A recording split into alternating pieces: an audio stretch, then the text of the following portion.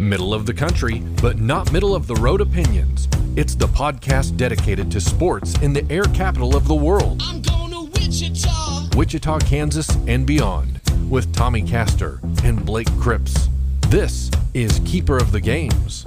Some may say that we are wildly unqualified. Some may say we are only mildly entertaining. I say we are exactly where we are supposed to be, bringing you episode 104 of the Keeper of the Games podcast, the only podcast focused on sports in and around and of interest to Wichita, Kansas, and predictably at this time of year, probably my favorite season of the year, at least weather-wise. We are football dominant on the show today. I am Blake Cripps, joined by Tommy Castor. Thomas, I hope that your betting activities went better this weekend. I got absolutely hosed this weekend. It was terrible. Worst that I've had since I started down the evil corruption called gambling, which brought in $1.3 million to Kansas in the first month, by the way, which blew my mind. I'm sure that number will go down. They said that a lot of the money is coming in the Kansas City area, which they presumably and accurately probably predict is our Missourians coming across the line to gamble. So I'm sure that will go down. But yeah, they were making money off me this weekend. What was the most egregious bet that you made that did not pan out for you? I honestly don't hate any of the bets that I made. The one that last night we had a three-leg parlay. We had the leading running back, Watson, I believe. Doesn't matter what his name is. Lead running back for the Raiders to go over 75. He had 130. Chiefs on the money line. And Travis Kelce, over 50 yards receiving. And Kelce is the one that let me down. Can you believe that? I saw there was a parlay of, like, if you had their running back to score the first touchdown, Chiefs on the money line, and multiple touchdowns for Kelce, a $10 bet won you like $2,000. That blows my mind. I had a 10-leg parlay going for Monday Night Football last night. And 10 legs? Yeah, it was a 10-leg. You had a centipede? Jeez. I felt really, really good about it. And I put in $10. It was going to net me like, I don't know, $600 like or something like that. Your son's college education? Yeah. And I hit 9 out of the 10. And the 10th was Travis Kelce's receiving yards. I think it was over. It was like an alternate receiving yard. Sure. I want to say it was like over 40. And I'm like, which is like he hits his over like 70. His actual over, he's like 75% of the time, and I think the over was like 70 in that game. Yeah. So that was the worst one. I did okay on Sunday with the NFL slate. It was kind of a mixed bag, like nothing really crazy to report home. But last night, Monday Night Football was an absolute massacre. Yeah, I had a 4-team parlay and the Packers somehow blew that lead and let me down. So whatever.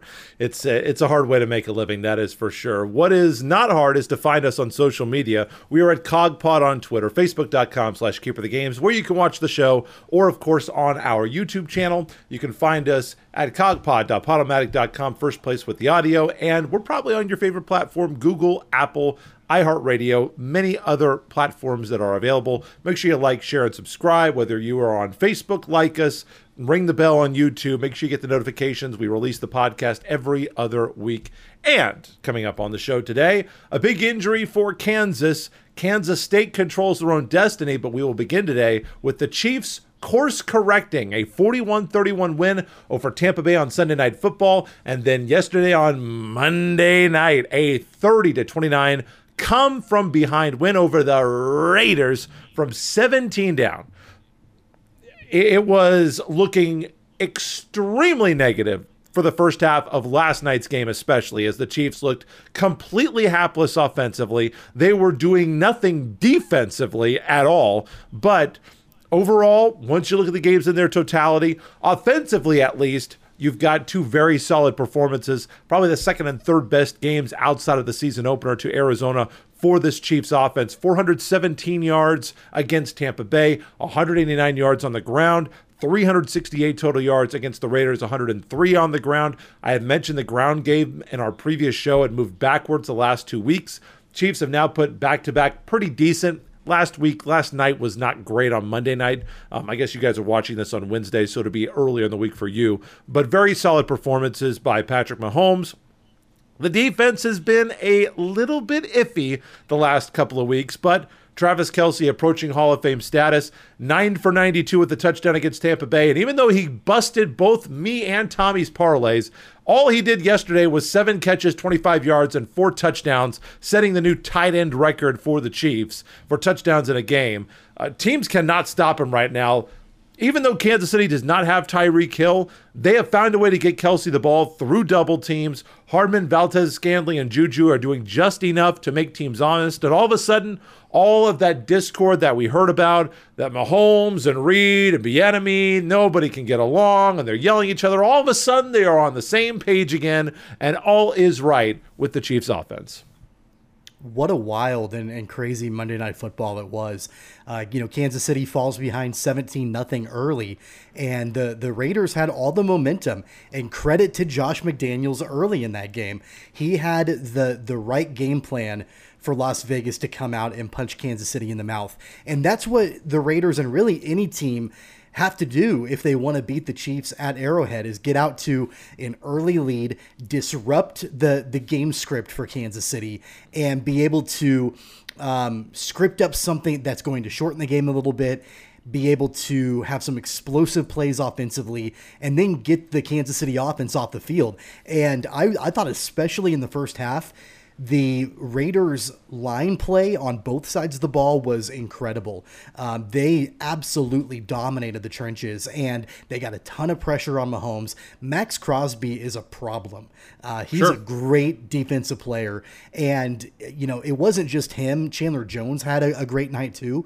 Those two guys and the front four for Las Vegas, they gave the offensive line for Kansas City fits early on in that game, and that was a huge reason why the Raiders were able to get ahead so early. And then on the other side of the ball, the offensive line protected really, really well, and they blocked great, and Josh Jacobs was able to make it happen running the football. And it wasn't just the amount of yardage that Josh Jacobs got, it was the yards after contact that was so impressive from what Jacobs was able to do.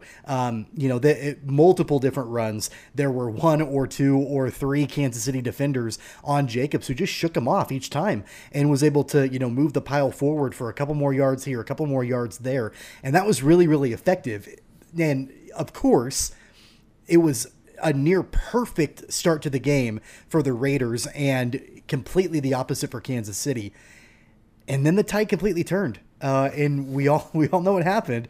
But it was a tale of two halves for sure. Yeah, the Chiefs started 0 for 3 on third down and then converted their next 5 and 7 of 9 to end the game. So third down obviously is a huge down in the sport right now, the way that it's currently constructed, and the Chiefs absolutely flipped that script around. Defensively, I mean, the Chiefs looked just bad, and I think the statistics will show that they did not have a good game defensively. Gave up some big plays, shoddy tackling on Josh Jacobs, and is there some reason that the defense just forgot that Davante Adams existed? For what were they doing? He just ran by on the first touchdown. Our safety is there. He just lets him run by. Maybe that was the third touchdown, whichever one it was. They just let him run by. And we're like, what are you a safety for if he's going to beat both of you?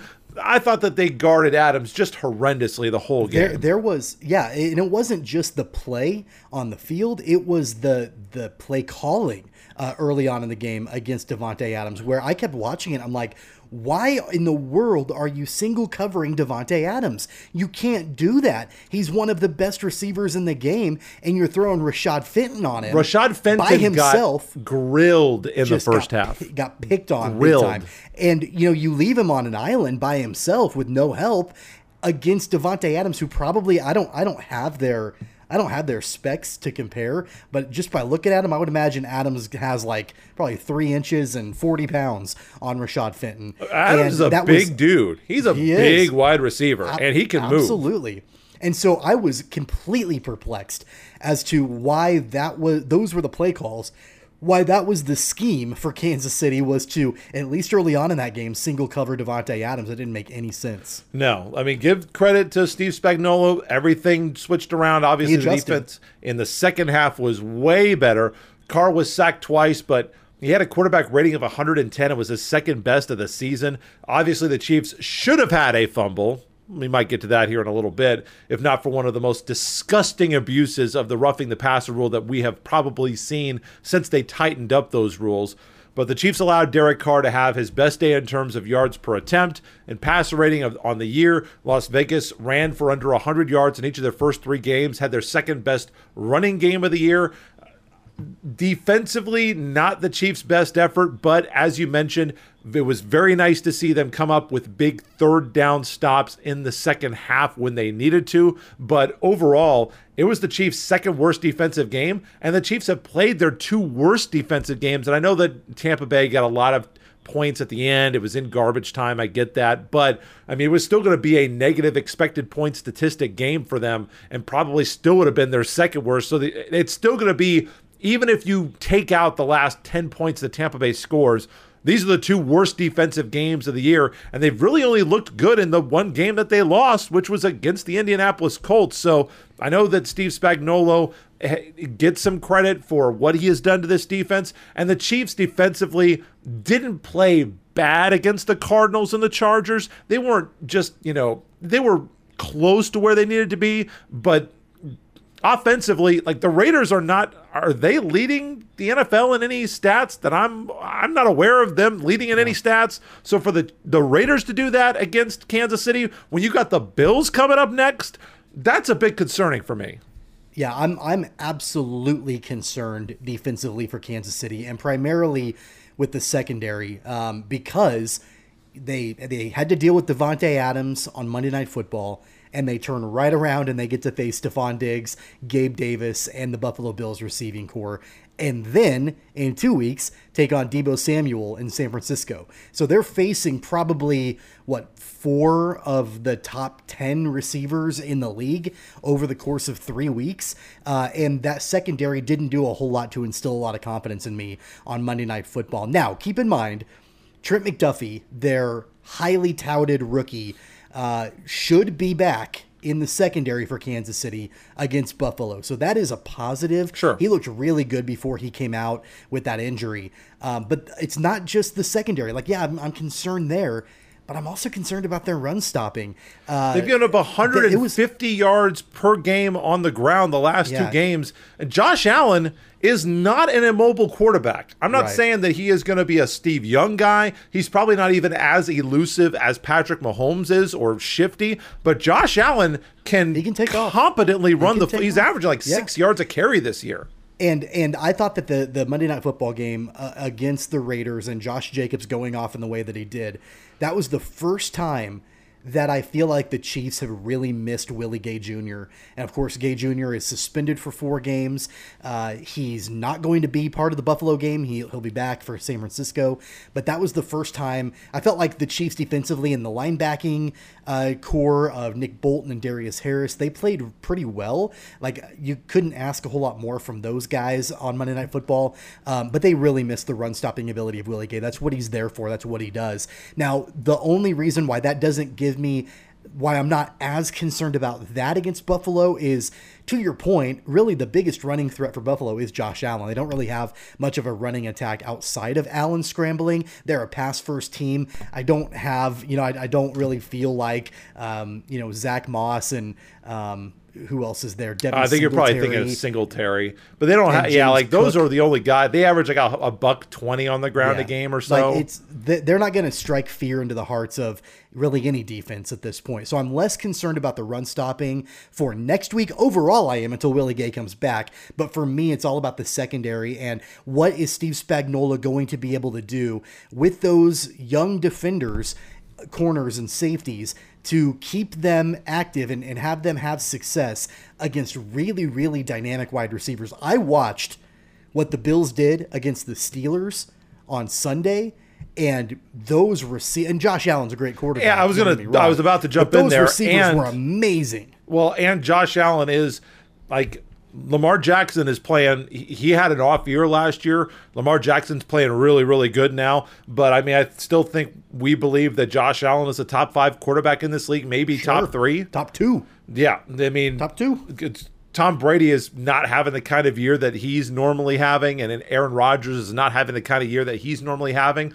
So I think you may put those 3 guys, and maybe Mahomes, Allen, and Jackson. Those might be the top 3. Maybe Herbert. I might sneak Herbert into my top 3, but Herbert's play had some very nice games as well. One thing, obviously, that the Chiefs have done very well is score in the red zone.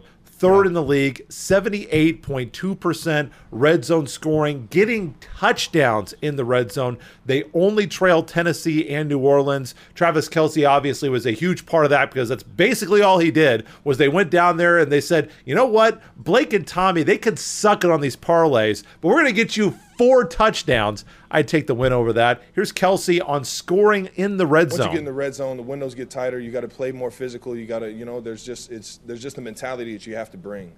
We saw the past couple weeks, especially last week, everyone loved to talk about how Pat is, the magic Mahomes that he is. The play's never dead, man. And you'll forever see us working until that whistle blows, or until, the play's dead. And it's just a mentality that we have. I know that as creative as he is, he's going to find a way to get anybody the ball in the right position. And sure enough, I caught my momentum going across field, knowing that everybody was flowing to the side that I had caught the ball on. And then from there, got a huge block by McCole, and sure enough, just made a couple guys miss to be able to get in there.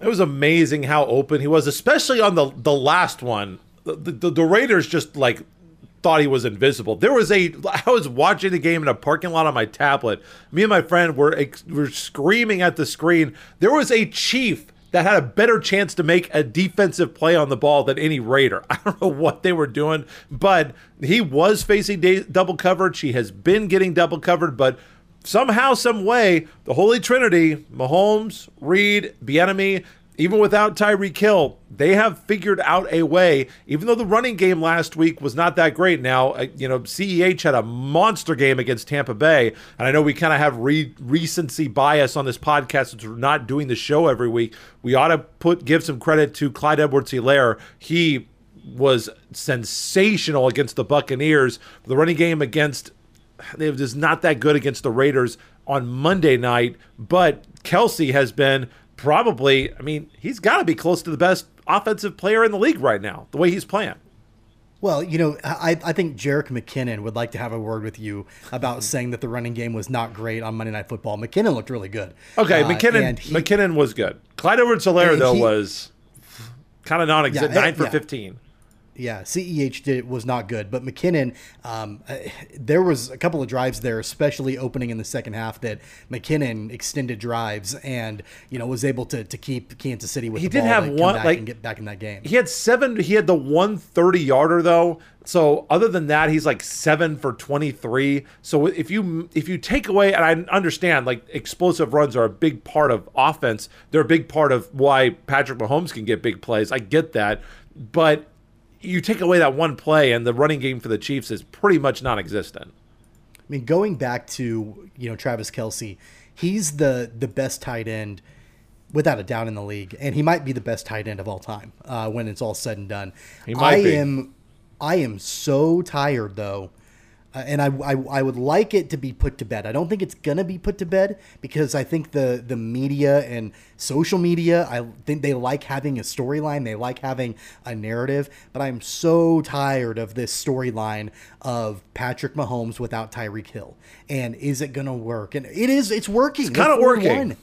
They're 4-1. And yeah, you lack the explosiveness and the speed and everything that Tyreek Hill is. He's a unicorn. Let's just call it for what it is. There's not a wide receiver like Tyreek Hill in the National Football League that has the same skill set that Tyreek Hill has. That being said, Patrick Mahomes completed passes to 9 different receivers on Monday Night Football. 9 different, including a backup tight end. Touchdowns, and 2 picks. What do you want from him? Yeah. 66% completion. A backup tight end and 2 running backs. He's spreading the ball out. And so what the Chiefs lost in Tyreek Hill, they gained in quantity and they gained in diversification of their offense and spreading the ball around. Defenses knew that in years past, you had to bracket Hill and you had to bracket Kelsey. And that was the strategy. And if you could do that effectively and you had the personnel to do that effectively, then Kansas City was going to struggle offensively. And I remember being frustrated over the years, like, who is the number 2 wide receiver? There isn't one. Like, who? They've got to find somebody else. And is it Sammy Watkins? No, it's probably not Sammy Watkins. Like, I would get so frustrated. Like, not Byron there's Pringle. got to be another wide receiver who can step up and stretch the field a little bit. They've got quite a few guys now. MVS had 90 yards receiving on Monday night on 6 catches for 90 yards? Yeah. And, he stretched the field better than I think we've seen him do so far this year.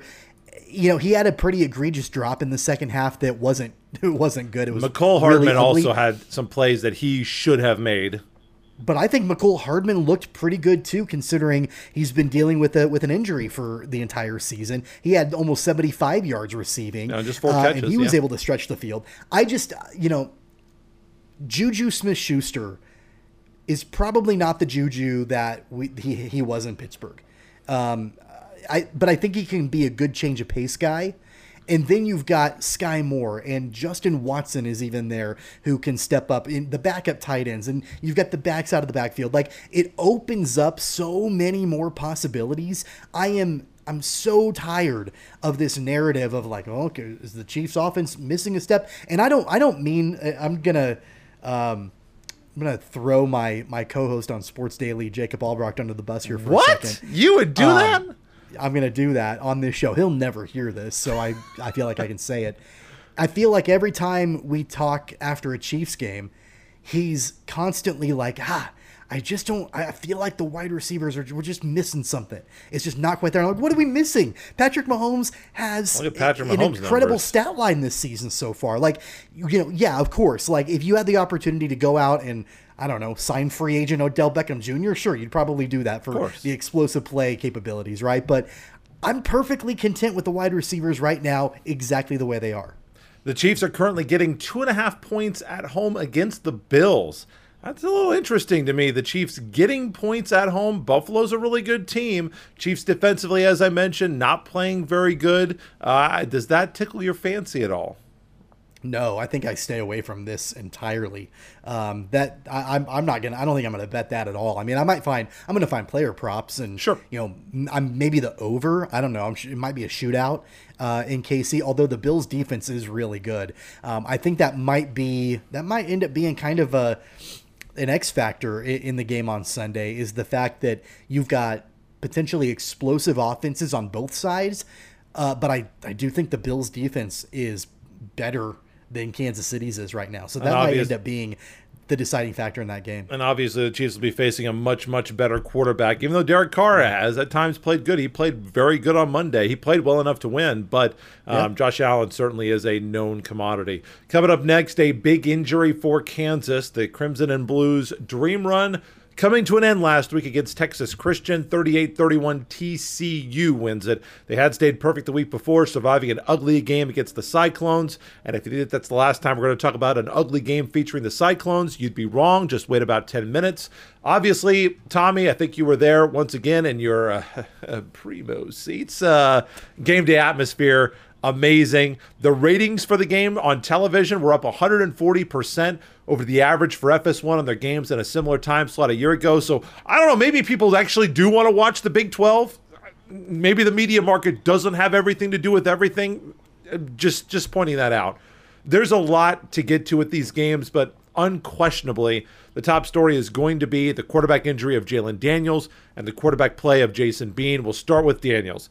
Listed as doubtful this week for the game at Oklahoma. He was hit, landed with all his weight, defender on top of him, on his throwing shoulder.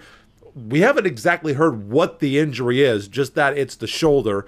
What he's done is incredible. 1,600 yards of total offense, 16 total touchdowns. But Jason Bean comes in, 16 for 24, 262 yards, 4 touchdowns, a career high, and he just played a half. the fact that he not just came in and treaded water, but he kept the Jayhawks in the game. When's the last time that you had a QB1 went out and you had this level of confidence? And I didn't. I said early in the year, we had all this stuff from Brian Haney on your show on radio, Sports Daily on KFH, KFHradio.com, weekday mornings from 9 to 11. You're welcome. Talking about Jason Bean and how well he's playing, all that, I told Lance Leipold to basically shut the hell up. Well, let's find the air horn for me. Maybe Coach Leipold knew what he was talking about, because I go into this game against Oklahoma. Maybe we're not favored. Maybe KU is not going to be favored to win this game. Maybe they shouldn't win this game. Oklahoma is undoubtedly more talented, even though they are falling off of a cliff right now. But you have some level of confidence because of the way that Bean played on Saturday. I mean, Reesing and Meyer, that's probably the last time you felt this level of confidence. What Bean did was incredible, but obviously not having Jalen Daniels has to give every Jayhawk fan a little bit of trepidation going into Week 6.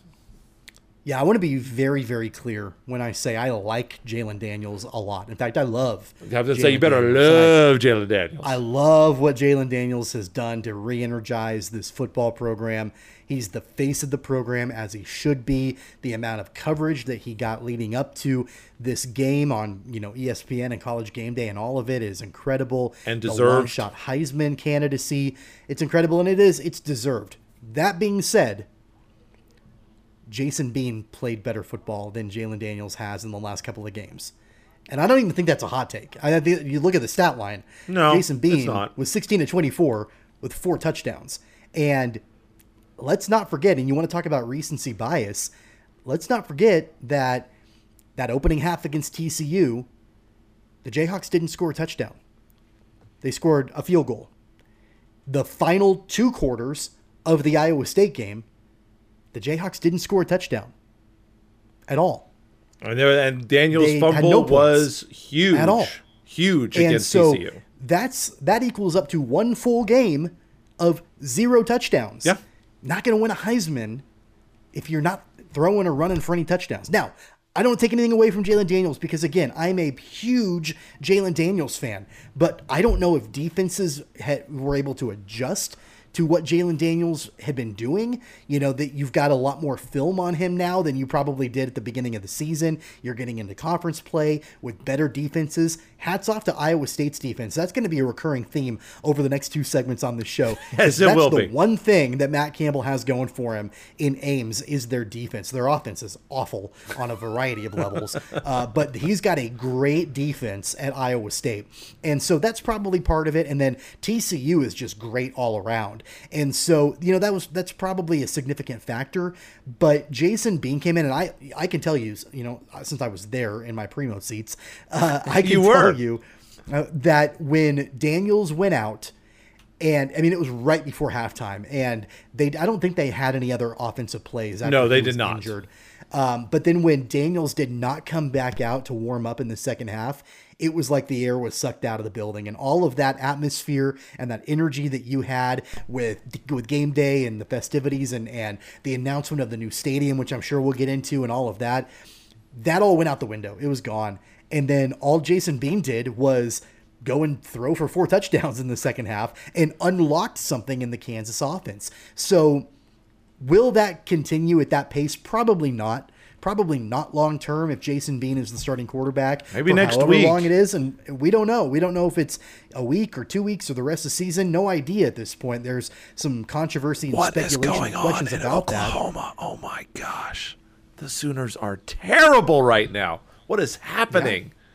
Yeah. It's bad. It's bad. So, I mean, but I don't necessarily think that sort of pace from Jason Bean will continue that way. But you never know. It's an unmitigated disaster in Norman right now. Coach Leipold talked this week at his press conference about whether or not they will be tweaking their game plan for Bean. You're always going to, Matt, tweak to somebody's strengths. But, the call sheet's the call sheet, and what we're doing to continue to do what we can to be as multiple as possible. It's really a credit to him. I think we all recognize that. as we said, I said it, I think after the post game, I stood in here a lot in August and talked about him playing well.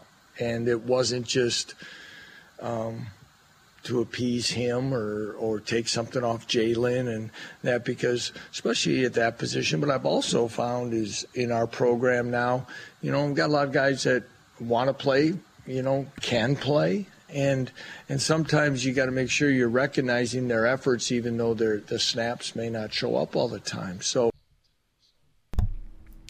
Coach Lance Leipold at his press conference getting ready for Oklahoma this week.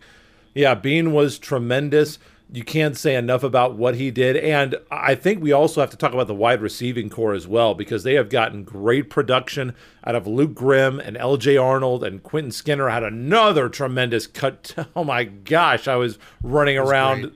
That was an amazing catch right in front, I believe, of your Primo seats at Memorial Stadium. You had a great look at that. And wide receiver Trevor Wilson is going to be back with KU football. His charges of aggravated assault were dismissed in Douglas County Court. He was expected to be a playmaker after transferring with Coach Leipold from Buffalo. 364 yards, 27 catches, and a touchdown last year. So we've talked a lot about the quarterbacks, deservedly so, but this has been a team, maybe not as much on Saturday, but this has been a team that has had good success running the football. They still have been without Highshaw for the last couple of weeks due to his injury, and let's not forget how good he was playing before he went out. So this is a team that has run the football pretty well, but they have gotten great production. How many times were we saying, does KU have any wide receivers that are any good at all, ever, over the last 4 or 5 years? And it turns out when Jalen Daniels comes in,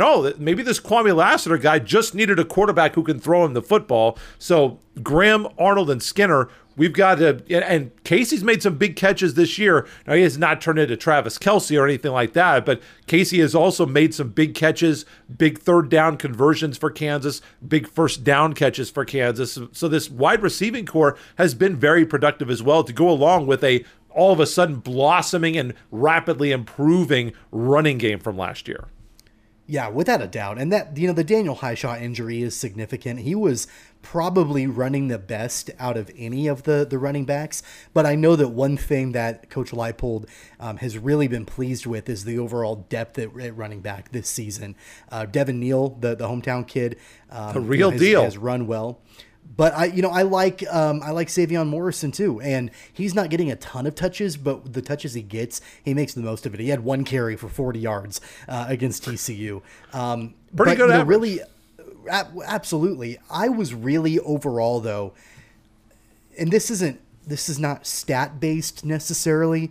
It's more feeling based, I guess, with this Kansas program, because we can talk about the injury long term, what that means for Jalen Daniels, and if he'll be back this season, and if so, what that looks like in the interim with Jason Bean. We can talk about all of that, but what Kansas was able to do against TCU when they were down by a touchdown at halftime after losing your star player, that is a recipe for a Kansas program historically to fold up the tent and go home. Oh yeah, it's over. We're done. We suck again. Especially at the quarterback. It's not like a running back or a defensive end. This is your quarterback against a top 20 team.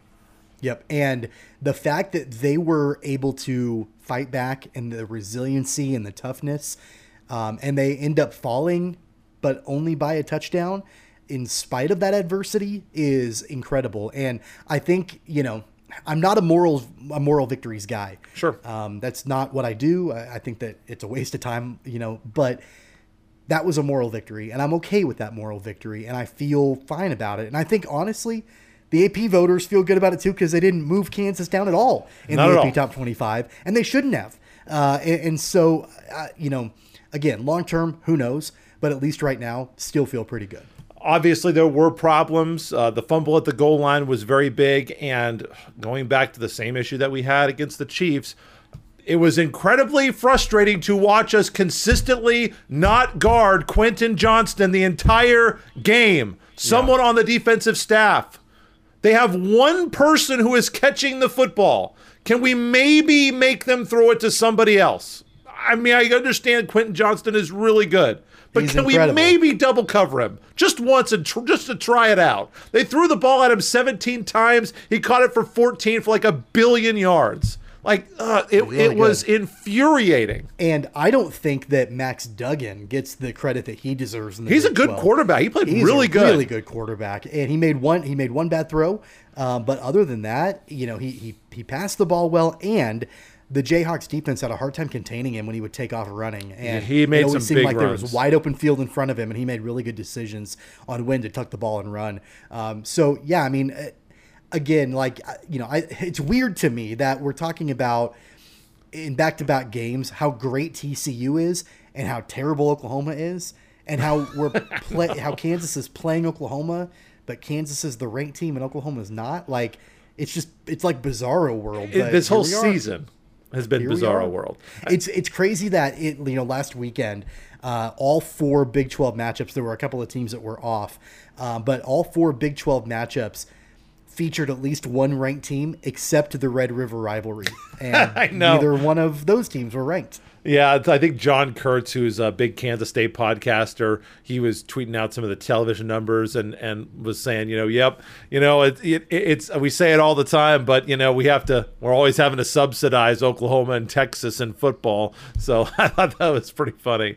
Lonnie Phelps did play well. He had a sack. I really like the way that Lonnie Phelps plays. He's got a great motor on him. I love watching him play. Kenny Logan, he's been great all year. Had another nice game, but oh my gosh, can we please take the number one option away next time? Somebody on the defensive staff make an adjustment. I do want to get real quickly before we move on to Kansas State. By the way, hey, real quick, sorry. Before we move on to Kansas State, I wanted to ask you about 2 things. First of all, Yeah. ESPN Game Day was there. Yeah. Obviously, the reviews from ESPN were tremendous. We saw the fandom, the whole mob of Crimson and Blue on the Hill. It looked amazing on TV, and obviously the Capitol campaign for Memorial Stadium to rebuild. They don't have the details yet. My only comment on that is that you better get it done right now. Get the funding done in the next year. You need to strike right now. If you wait and something happens, this could blow up. I'm not above saying that. I don't think it's going to. If Leipold stays, I think he's got something sustainable here, but you need to get on this Travis Goff today, yesterday, the day before yesterday, okay? Do it now. Now I cede the floor to you. Game day, and obviously the new stadium announcement. Yeah, huge, and the atmosphere was incredible. The only bad thing about driving to Lawrence from Wichita was not being able to watch College Game Day. I listened to it, like they have a simulcast on the radio, and so I listened to it. But I probably felt the traffic some once of you that got environment. there. Yeah, there was a tiny bit of traffic for sure, and it was busier. And this is what's crazy. Like maybe I texted you this. I texted a couple different people this, that I know that the last 2 weeks before the TCU game were also sellouts at the booth. They were, but this one felt like more sold out. That's weird. Like they were all sellouts, but the TCU game felt like even more of a sellout. Well, when I was going to school, sellout meant 50,000, and so now the sellout's 45,000. So I don't really know 47. Yeah, I don't know what that, because we were selling it out in 55. So I don't know where. I don't understand, but whatever. But as far as the new stadium deal, this is Travis Goff letting it all hang out, and striking while the iron's hot. I'm here for it. Why not jump on the wave of momentum and try to get something done now? Like, it's a lot easier to pick up the phone and talk to the donors now when you're 5-1 and you're ranked than when you're 0-6 and your head coach is Charlie Weiss or David Beatty. Like, it's a lot easier right now to pick up the phone and make that ask to open the pocketbooks. Charlie Weiss is never going to be too far away to get thrown under the bus on this show. But what I loved about the game is that you obviously have the momentum and the new stadium announcement, game day, all of that. And even though KU lost, there were dozens and dozens of recruits that were there at the game. They got a chance to soak in that game day, soak in that atmosphere, be there on the field for it. And that's got to be an easier sell for the assistant coaches gosh. as well, the recruiting coordinators, as opposed to, hey, it's 3/4 empty here at David Booth Memorial Stadium. Can you imagine this place being full if you guys turn it around? Now you can say, like, you guys can keep it. This is what we can offer. This is what we will provide to you, as long as you just don't absolutely stink. And so to follow that, I think this happened after our last show, so we've not discussed it at all at any length. But the job at Wisconsin is open now. Yeah, it is. There's conversations about that's also a job that Lance Leipold could have interest in, or Wisconsin could have interest in him. I got to tell you, I sat there on Saturday with all the festivities, and I thought to myself, I understand the appeal of Wisconsin. Lance Leipold is a Wisconsin native, and he had tremendous success at a D3 school in the state. Wisconsin Whitewater, I believe. Yep. I even understand the appeal long-term of a Nebraska and the resources that program can provide to you and the facilities and all of that. I even slightly understand that. But in that moment, inside the booth, I thought, we're not losing this guy. We're not losing this guy because Kansas can match the money. So it's not a money thing. And the passion is there from a hungry fan base who has clamored and desired and begged and pleaded for this for years. And so I don't know. I don't have any proof. My gut tells me he's not leaving. I mean, much to the benefit of Travis Goff, Lawrence, Kansas, and the KU football fandom that everybody questioned and said, oh, they're not real. They only care about basketball. You said hungry. I would think starving. I'm going to more accurately categorize it as desperate, starving, ravenous would be the words that I would use. They are certainly putting their best foot forward right now. Jayhawks are on the road, 11 a.m., ESPN2 on Saturday. The Jayhawks are getting 7.5 points. KU is receiving 7.5 points. Oklahoma, we mentioned earlier, they're giving up 48 points per game over the last 3 weeks. Meanwhile, KU is scoring 40 points per game. Tommy, your thoughts on a matchup with the Oklahoma Sooners, a team that KU has not beaten since 1997? Well, hey, I was going to ask you. So I actually got in a little while ago on Kansas +9 on DraftKings. So I don't know if that's changed in the last, because I did that like a couple hours ago. So maybe it's changed. Well, I looked on FanDuel just for full disclosure. So, I mean, if you looked around, you may be able to find a better deal. And I took it. I'm like, absolutely, they're going to cover 9, in my opinion. Will they win? I don't know. But I'd like to think that with the way that Oklahoma, I mean, they got shut out 49-0 against Texas. I can't believe that happened. 49-0. And Brent Venables is supposed to be a defensive guru. He is a defensive guru. This they doesn't change it. 49 points to Texas. I can't explain it. Why is Kansas 5-1? I can't explain these things. So I don't know if they're going to win the game. I think that they're a more talented team than Oklahoma is, for sure. I can't believe that you just said those words. But it's seriously? the truth. I don't know about that.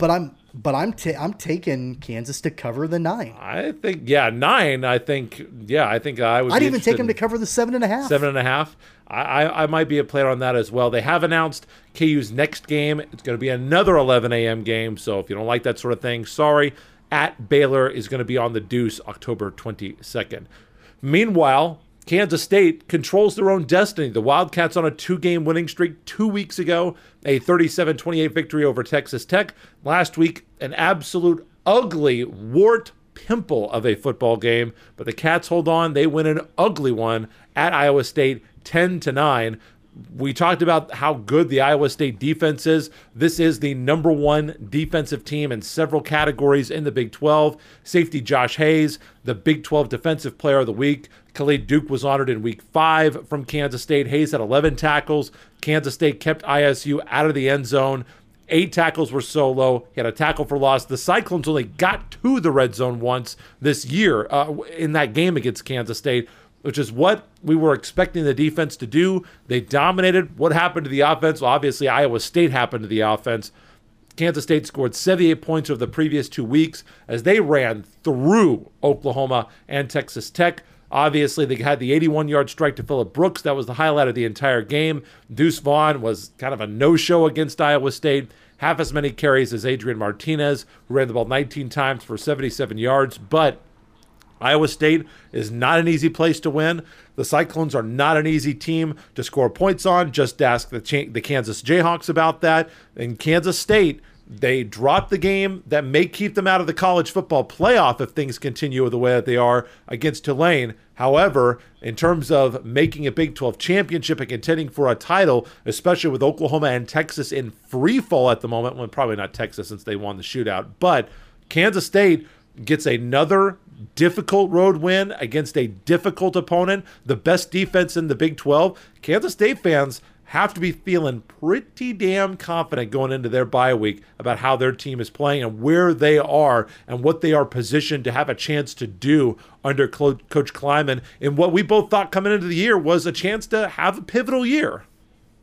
I submit to you that victory against Iowa State could potentially be the defining victory of the Kansas State season. Wow. Because it was ugly and it was gritty. And weird things happen in Ames at night. They do. Especially whether it's on the football field or in Hilton, it just happens. And Kansas State was able to get out of there with a victory. And, and I can understand both sides of it. Like if you are, I said this on the radio show, if you're a glass half full kind of person and you spin it as, oh, it was gritty. Okay, cool. I get that. I understand. You could spin it negatively too and say it was really ugly. And okay, I understand that also. Like I think it can be both. It had elements of both, without a doubt, in that game. But why I say it's defining is because that game lined up game script wise, like the way the whole game played out from start to finish. It most resembled the Tulane game a few weeks ago, which was also an ugly game offensively for both teams. It was. Especially Kansas State. And Kansas State did not respond well. And they did not win that game. And clearly they took lessons from that game. I think the Tulane loss, looking back on it, was probably the best thing to ever happen to this Wildcats team because they used those lessons and said, all right, if we find ourselves in a situation like that again, which they did against Iowa State, they were able to do it a different way. And both Tulane and Iowa State had very, in my opinion, very simple game plans, very simple strategies. Make Adrian Martinez throw the football. Make him beat us with his arm. He couldn't do it against Tulane. Part of it's the play calling. Part of it was he just didn't make the throws or wouldn't make the throws against Tulane.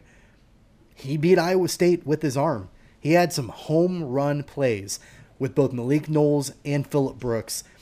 He still ran, for 70-some yards, but Deuce Vaughn was a non-factor. They shut him down. Yeah, they did a great job on Deuce.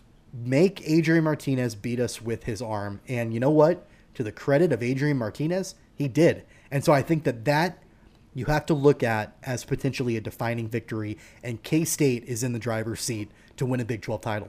Yeah, I don't think that I'm ready to quite have as much panic about the running game because, man, in that Tech game, they ran through the Red Raiders.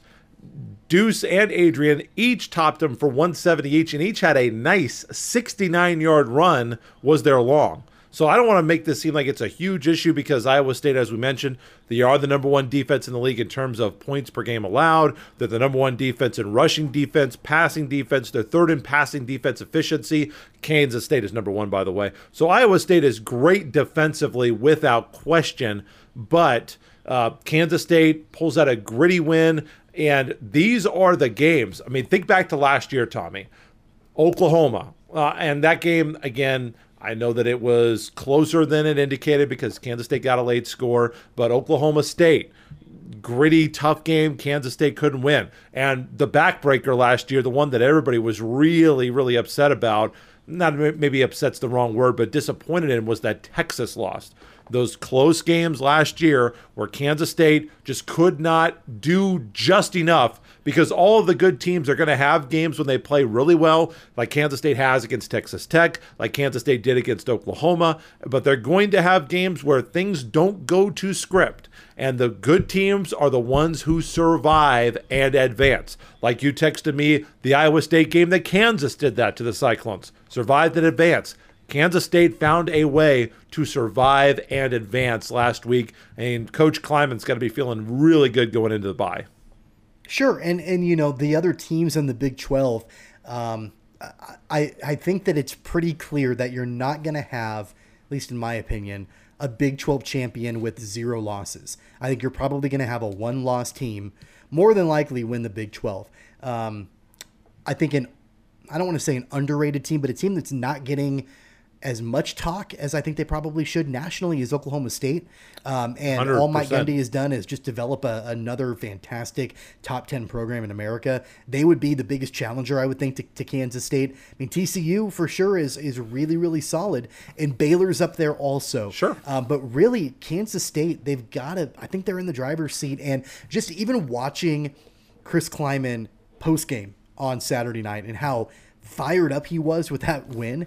I think he realizes how important that was to get out of Ames with the victory. Again, yeah, survive and advance, get out of there. And really, when you look at that game as a whole, the Wildcats should have won that game, easily. I mean, going away, they should have won that game. It should have been 20-9. They left points on the field. They missed a field goal. For sure. And Malik Knowles fumbled it at the goal line. The Iowa State defender punched the ball out at the goal line, and it was a touchback for Iowa State. So, they got out of there. They survived. Their backs were up against the wall. Their defense held. They were able to play, have their identity defensively, and it worked.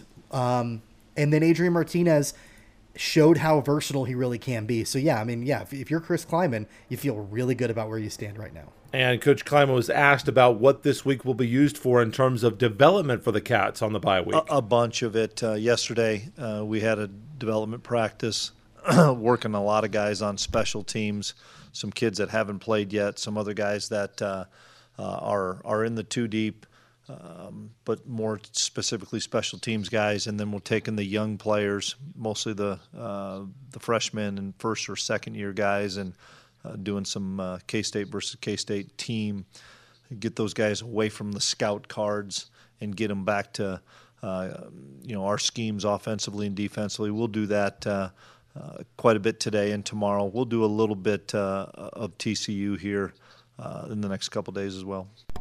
You mentioned TCU. So does Coach Kleiman. Kansas State on a bye this week. The 501 Cats heading to Texas Christian on October 22nd for a 7 p.m. kickoff on either Fox or Fox Sports 1, a matchup that all of a sudden, Tommy, has very, very big Big 12 championship implications.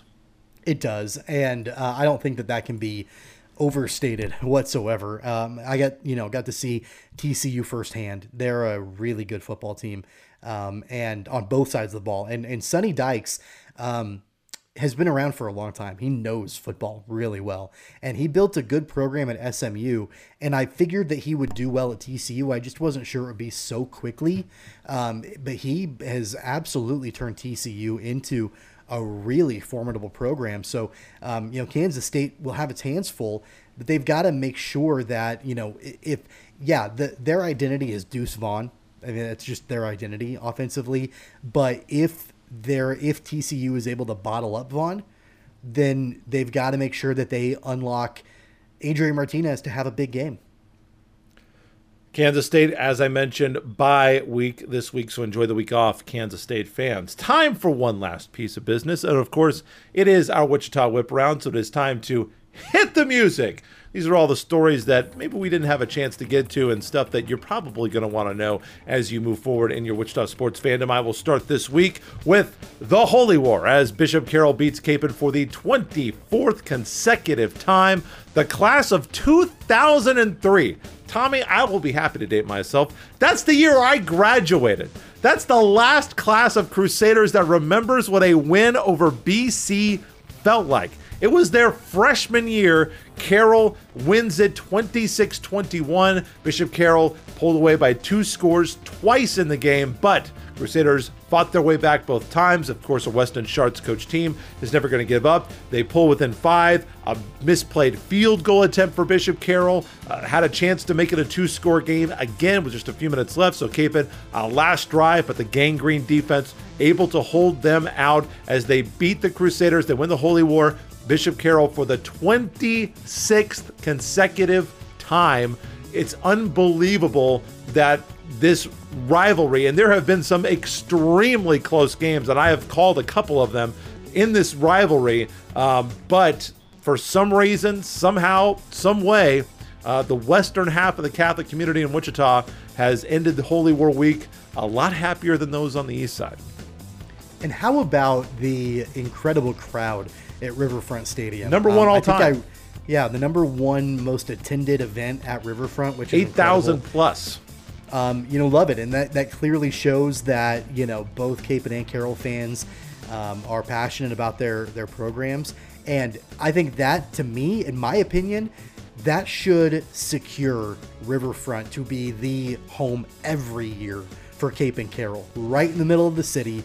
It's a destination venue. I would advocate for that right now, because you're going to play it at Cessna, I guess. Like when it's for Capon's the home team. I just feel like they played at Stryker. They play their home games at Stryker. That's right. They played at Stryker. I don't know. They played at Riverfront. This is the same argument, and I got into this argument when they moved the Border War to Arrowhead Stadium. And I understand, and those 2 games obviously happened to be when KU and Missouri were both top 25 teams. Both games were amazing, came down to the last drive both times. I like the game being on campus. I just do. I think you lose something. I like being able to go to Bishop Carroll Family Stadium to watch that game. I know the Carroll fans too do as well. I know that it's a little bit different for Capon because they don't have an on-campus stadium, which I think is a shame. They should have an on-campus stadium. Maybe personally. Every other year they play it at Riverfront. The years that Capon I would be willing to do maybe maybe how Wichita State and Kansas State are doing basketball, Koch Arena, and then Bramlage, Intrust Bank, and Sprint Center. Like maybe do a Bishop Carroll, Stryker, and then Riverfront on an every third-year basis. I'd be okay with that. Certainly not going to be the last time that there's a high school football game. I think Dodge City is playing Garden City at Riverfront Stadium. And West and Northwest are playing at Riverfront as well. Okay, I bet neither one of them get 8,000 fans, but Northwest will show up for that game. Tommy, what is your whip for this week? So actually, originally mine was going to be about the Holy War, but that's okay. I have another one in my back pocket to discuss. We won't have another show before this happens, so figured we'd bring it up now. Opening night for the Wichita Thunder coming up next Saturday night at Intrust Bank Arena. Training camp is officially underway this week, and it's the first year of the new affiliation with the San Jose Sharks and the San Jose Barracuda for the Wichita Thunder. A lot of returning players, but then some new faces as well. The full training camp roster is at wichitathunder.com. They have an exhibition game this weekend at Tulsa to take on the Oilers, and then they kick off on the 22nd at Intrust Bank Arena, taking on the Allen Americans. So looking forward to that. Another hockey season is right around the corner. Without a doubt, looking forward to some Wichita Thunder hockey this year for sure. And that is the Wichita Whip Around for today. Really appreciate you guys sticking with us to the end. There's just one last piece of business to take care of. Our additions, corrections, and retractions. I have one addition today. Wanted to get in a little something about Shocker Volleyball. Wichita State 8-8, 3-2 in the American Athletic Conference. Only have consecutive wins twice this year. They're just not quite as consistent as some past teams have been. I watched them play their match against number 24 UCF. They're just not quite as good as the top teams in the American right now. And UCF is good. They have got a amazing outside hitter who does a little bit of everything for them. But there's just a difference in talent right now between this team and the 2017 Shockers and the 2012 Shockers and even the 2015 Shockers. 2008 Shockers I never saw, but I did see 2012, 2015, and 2017 play either on television 2012 or in person 2015 and 2017. And this team just doesn't quite have it right now. Yeah, and they started the season well. I mean, I know they were away from home for a really, really long time to kick off the season and had a decent start to the year, but then really fell on hard times. I think they had they spent a weekend in Lawrence and then a weekend in Kansas City, I want to say, that didn't go well. I don't have the schedule in front of me and the results, but I feel like they're close, but they're not quite there yet. So hopefully things continue to improve for them long term. And yeah, like McKenna Melville, like I was doing the PA, it seems like every time I was set like every single UCF point, McKenna Melville. McKenna Melville is really, really good. Graduate from Eagan, Minnesota. Thank goodness she is moving on, because she has. It seems like I have filled in just by happenstance on PA every single time that UCF plays Wichita State, and every match. So all I say is McKenna Melville. I'm sure that Coach Lamb probably has nightmares in his sleep about 20 in black and gold and McKenna Melville. Any A's and R's for you this week, sir? I've got a couple. One is really brief. Shout out to the Shocker men's golf team. They won the Greer Jones Invitational at Crestview Country Club this week. So a solid outing for them. So congratulations about that. And then we would be remiss, I think, to not at least briefly mention, I know we talked on the last episode about Dayton Moore being let go with Kansas City. Mike Matheny is out too now. Yes, for he is. the Royals. And Cal Eldred, the pitching coach. The managerial search, I'm sure, continues, but this is part of the major overhaul with John Sherman and JJ Piccolo. And so some speculation on who that person might be, but this was the right move, in my opinion. You need a fresh voice in there, especially as you have some probably difficult decisions about the overall direction of the franchise and some of the young stars. Are you committed to them long-term? I think, honestly, in my opinion, and we don't have to get into a discussion about it, but Sure. Outside of maybe Bobby Witt Jr., I feel like you can have some conversations about nearly everybody else. I'm not suggesting that they completely clear the cupboards out, but you can at least have some conversations, and a new manager will help in that perspective. Sadly, when you're talking about having those kind of conversations, what that sounds to me like is about 65 wins next year for the boys in blue. So we're not going to be, we'll be wearing these Royal shirts, but we're not going to be proudly wearing these Royal shirts for a couple of years, it would seem. That is our show. Before we completely wrap up, I cannot believe that we've gotten to the end of the show and never got your thoughts on Roughing the Passer. We did this entire show. It's true, we did. And we never even mentioned Chris Jones and Derek Carr. I did mention the play. I think, what did I say? I think it was whatever. It was a terrible call. He had the ball. What are you talking about? You know, the whole thing about, we have to, we have to, they can't land on the quarterback. Like, this is football. That play is not what the enhanced protection of quarterbacks and the enhanced roughing the passer penalty. We're talking about the Chiefs Raiders game. That is not what that was designed to stop. That is not it. And Troy Aikman, I know, is getting a lot of heat for saying that we need to take the dresses off and whatever. If you don't like what he said it, I'm guessing that you're probably just being angry just for the sake of making yourself feel good that you are angry. And I'm not saying that he couldn't have said it a better way and a more PC way, but he's correct. He is correct. There is no reason that needs to be flagged. Period. You and I have both done play-by-play and live radio, and I'm sure that we both have things that we said that we probably would like to have back, and sure. And maybe not even like inappropriate, but maybe in the way we worded something, and it was completely by accident and not anything intentional. I don't think he meant anything intentional by it. No, of course you got not. to think on your feet and have it communicate well, and it happens. I'm sure he would love to walk it back and say it differently the next time, but I don't fault him for that. But as far as the actual play itself, let me tell you, I have a crystal ball, and I believe I know. Really? What is going to happen.